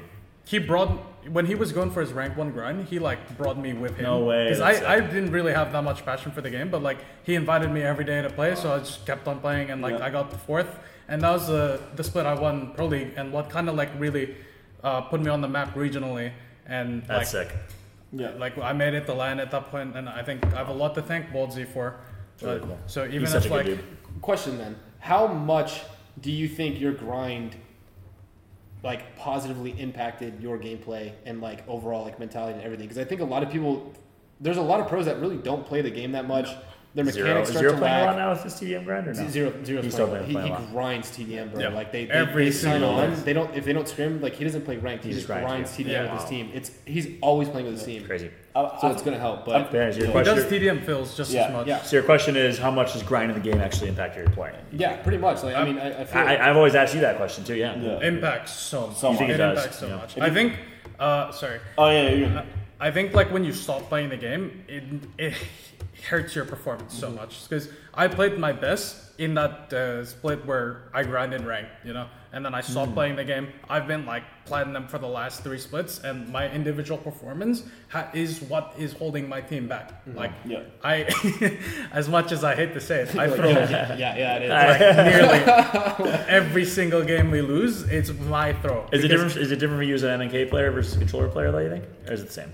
Like in terms of what? Sorry? In terms of like, do you need to grind the game more as an MNK player to kind of keep sharp mechanically, or as controller you have aim assist to help and you could kind of get away with it? No, I think it's both, because it's less about the mechanics and it's more about like your general awareness. I'll do some like really stupid stuff just because I don't play the game. And grinding TDM will help with your awareness in team fights and everything. It's like playing your life, like knowing how much damage you'll take, like just being in that. Almost like clutch situation, knowing what to do. It's like when you don't play the game in a contest, like I don't know what I'm doing in a contest. My teammates are 2v3. It's like I'm a non-factor in a contest. I fuck up the drop 4 out of 5 times. Oh my God, I'm not even joking. That is like, why are you jump master then? He's the best. The thing is, I'm so good at dropping, but at the same time I'm so bad at dropping. He's the best at stealing the car from any team at Lightning Rod, but I don't know what it is about landing at Stormcatcher. He just can't land on Stormcatcher. It's hilarious. All right, I never get you guys' answers. One word, so we got to move on to the next segment and wrap up the show. One word, Dark Horse team. Who's going to take it? FaZe! Look at you guys showing mutual respect. Do you mean that, or are you just saying that because of the whole I'll say you if you say me thing? That's not your real answer. That's not your real answer. No, give your real answer. Give the real answer. Okay, real answer. Can I see the FaZe is definitely one of them, but I'm going to go with Dojo. That's a sick one. Okay, cool. Thank you very much. Dojo's your pick, huh? Yeah, I think so. You think they could win the tournament, man? So, as little experience as they have as a team. Well, Design does have experience under his belt, and Timmy. I mean, Enemy does too. He went to LAN as well. They have. I love Jimmy and Enemy. Yeah. I meant as a team though. The three of them playing as a team, only like a month. Realistically, coming first is. It's first. I feel like, we're talking first to win the tournament, like Dark Horse to win. Like, if there's one, it is match point format. It is. You think Dojo can do it? I think they could. You stick with it. I think if it gets into game 9, game 10, I feel like Dojo could definitely close it out. That's crazy. I think if we're talking, that'd be insane. LCQ team wins. Yeah, game 6 to like game 8. I feel like chances of Dojo closing it out is fair. Okay, who you got? Very low because believe it or not, there's a massive difference in skill when it comes to endgames. Because it's like DZ will win the majority of endgames they get into. We will win like 1 in 10. Oh, interesting. And I'd say we're already like a much better team than most other teams at understanding how the game plays out in the endgame. But like there is a massive difference. That's a good point. TSM2 is a very good endgame team. We have a second place curse. Yeah, that's interesting. I had that too in my career. Don't worry. All right, who you got? Who's your Dark Horse team? It's hard. It's really hard. It is. Obviously, no TSM, no Dark Zero. I'd say anyone else goes. I'd genuinely say FaZe. You do? I'm like kind of double thinking of like picking Dojo because, like, not even because you're here. Like, FaZe, you got FaZe. All right, I like that. Let's move on. I do believe in Phony. I'm a double back. I was gonna say, man, Phony's got a clutch factor to him, and he I look at him winning the LCQ. Or it wasn't the LCQ. It was like the finals. Regional he finals. Won 4 or 5 games. Yeah. And then like just from the last LAN, the times that we clutched, or how many times that we've had to put a win together, or even the 19-point game that we just had, like a lot of times where our backs are against the wall. Like it reminds me of kind of like things I've did you guys say match point at regional last LAN? finals? Yeah, we did. And then we did, and then Phony fucking thrusted the car into a team and we just died. Like right after you could have stolen that one technically. Yeah, that's good. That's a good pick. I think. All right, let's move on to the last segment. We got to wrap up. We're trying to keep it semi-short for YouTube and all the Spotify listeners out there. Last segment, we do it every show. It's just a fun way to give love or give any critique or criticism. State of Apex. Anything. The floor is yours. 30 seconds to a minute. Anything you want to talk about in terms of like where the state of Apex is right now? You could talk meta, you could talk community, you could talk esports. Anything you want goes. I think the base game is going good. A lot of people were complaining about the rank changes. I rank grinded at the start of the split, but with college starting, I kind of toned it down and just focused on coaching in college. But when I did play, I really did like the state of ranked. I felt like it was, obviously you're gonna have games where it's kind of inty, but the quality of the lobbies felt pretty good. I mean, there's obviously a cheater problem. Yeah. But besides like the cheater problem, I feel like the game's in a decent state. Besides the maps, though, the map choices were terrible. Yeah, this rank split is just ridiculous on what the map choices they chose. Did not help. Yeah. Fair. So I mean, ranked is. I have not been able to get myself to play ranked in the last 3-4 splits. Frex does not. He's platinum right now. He doesn't play. It has been absolutely miserable for me. All I do is just play mixtape and I 1v1 people in the firing range. I think they need to first fix the cheater problem, especially outside of NA. If you think it's bad in NA, it is 4 or 5 cheaters every game in every other server. It is bad, bad. You can't play the game, right? But I'm not really sure what's going on with the rank system because I don't play it. But they just need to bring back season 13 rank. Yeah, that was the best. Fair. I got a lot to comment on that, honestly. Compared to last split, this ranked split is much better. Right. We have a boosting, a cheating, and crafting problem. We have a boosting, cheating, and crafting problem in ranked. It feels incredibly neglected. It's dead silence on if any of this will be addressed. All they have to do is either, when crafters are in zone, disable crafters, or remove heat shields. It fixes the entire issue of people sitting in zone with heat shields, lifeline droning up, popping med kits. There's people getting under the map on a lot of these games. It's are they even paying attention is what I ask myself. But the quality of my ranked games when they are happening are much better. They are much more improved. Yeah. The overall state of comp, I think, is in one of the best states that we've had. And we have a huge variety of legends that are being played. People are picking comps based off of where they land. I think the comp. I think the ring changes were very well balanced overall for comp. I was a huge fan of that change. Makes it even across the board. So I think there's a lot of positives, but for the public casuals, there's a very obvious reason why the population is declining. Like, if the game is improving, but they're neglecting, like, the big issues, like, no one wants to play a game where they're getting hacked on all the time. Yeah. Or, like, they're not winning games because someone's doing some cheating or people are six-man boosting on console. Like, whatever it is, like, those are huge core issues of the game that's going to deter the casual fan base from wanting to participate, which then deters people from watching comp, et cetera, et cetera. Mm-hmm. So, I mean, that's my biggest thing. Sorry. One of the things I saw watching NA streamers was like NA ranked games were getting into the end game. There was 13 squads, ring 3. That's not happening like anywhere else. Really? Okay.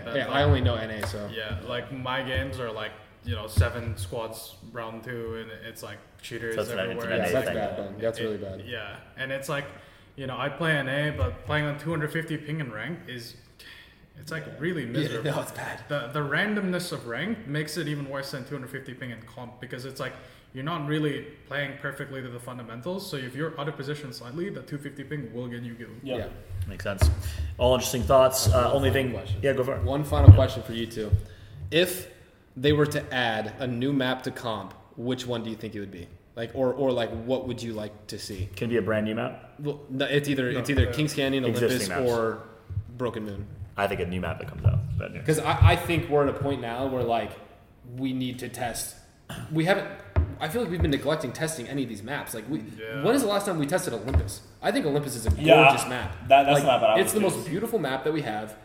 I think it's solid with the vehicles. Like, there's not as many balloons. Like, the POIs are relatively balanced. But I don't think it's gotten a fair shot at all to be tested. Yeah, I was going to say Kings Canyon, but I like Kings Canyon. There's cars on Olympus, and I think I want to be a car thief again. So. Yeah. That's very tempting. I'm definitely vote Olympus on that, for sure. Yeah, I think Olympus for me.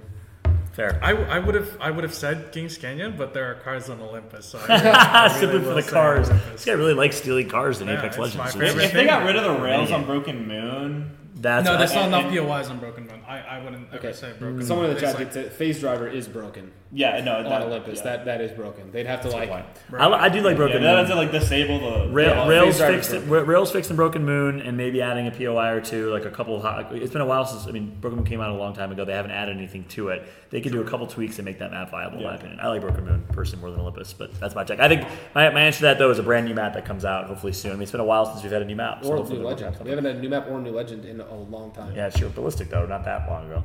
2 months ago, 3 months ago. No, Ballistic was. I would trade out them fixing the game. We've only had maybe you're not wrong. I think that's the only new legend. The only new legend. In the last that's while, right. Like, that's right. They missed a whole season. All interesting stuff. Only thing I'll end with State of Apex, just to add to your guys' thoughts. Obviously, good to hear your thoughts on the state of the game. I'm going to double down on what you said around State of Apex competitively in esports. I think the gameplay is as healthy as it's ever been. The things that made all of us fall in love with Apex, the reason I gave up everything to cast and be involved in the Apex community is because of how much fun this game is and how different it is as an esport. And I think that's showing this weekend. The gameplay's been amazing to see. I think some of the quality of life fixes, the add of match pause, which has been healthy to see to fix issues mid-game.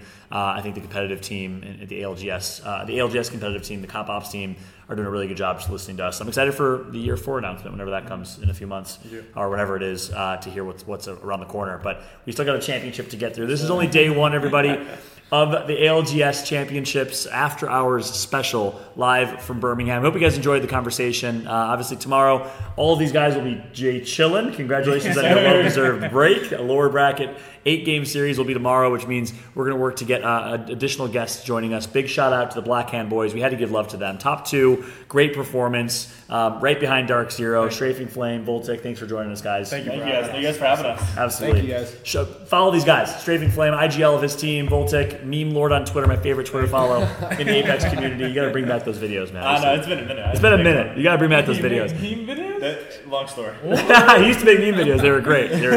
Shout out to these two. Shout out to the Black Hand organization, and good luck to this entire squad as they continue their run tomorrow. We might have Imperial Hal. We might have Nocturnal. We're in talks with a few of those folks to bring on, since a lot of people will be chilling. We'll keep you guys updated. Keep an eye on our socials at Apex After Hours. We'll announce our guests hopefully around midday. We'll do our absolute best. Thanks so much for watching, everybody. I'm Fallout. This is my co-host, Snipe Down. We'll catch you tomorrow for some more Apex After Hours action immediately following the ALGS Championship broadcast. Thanks for watching, everybody. Have a good night. Have a good day wherever you are, and see you tomorrow. Deuces. Gotcha.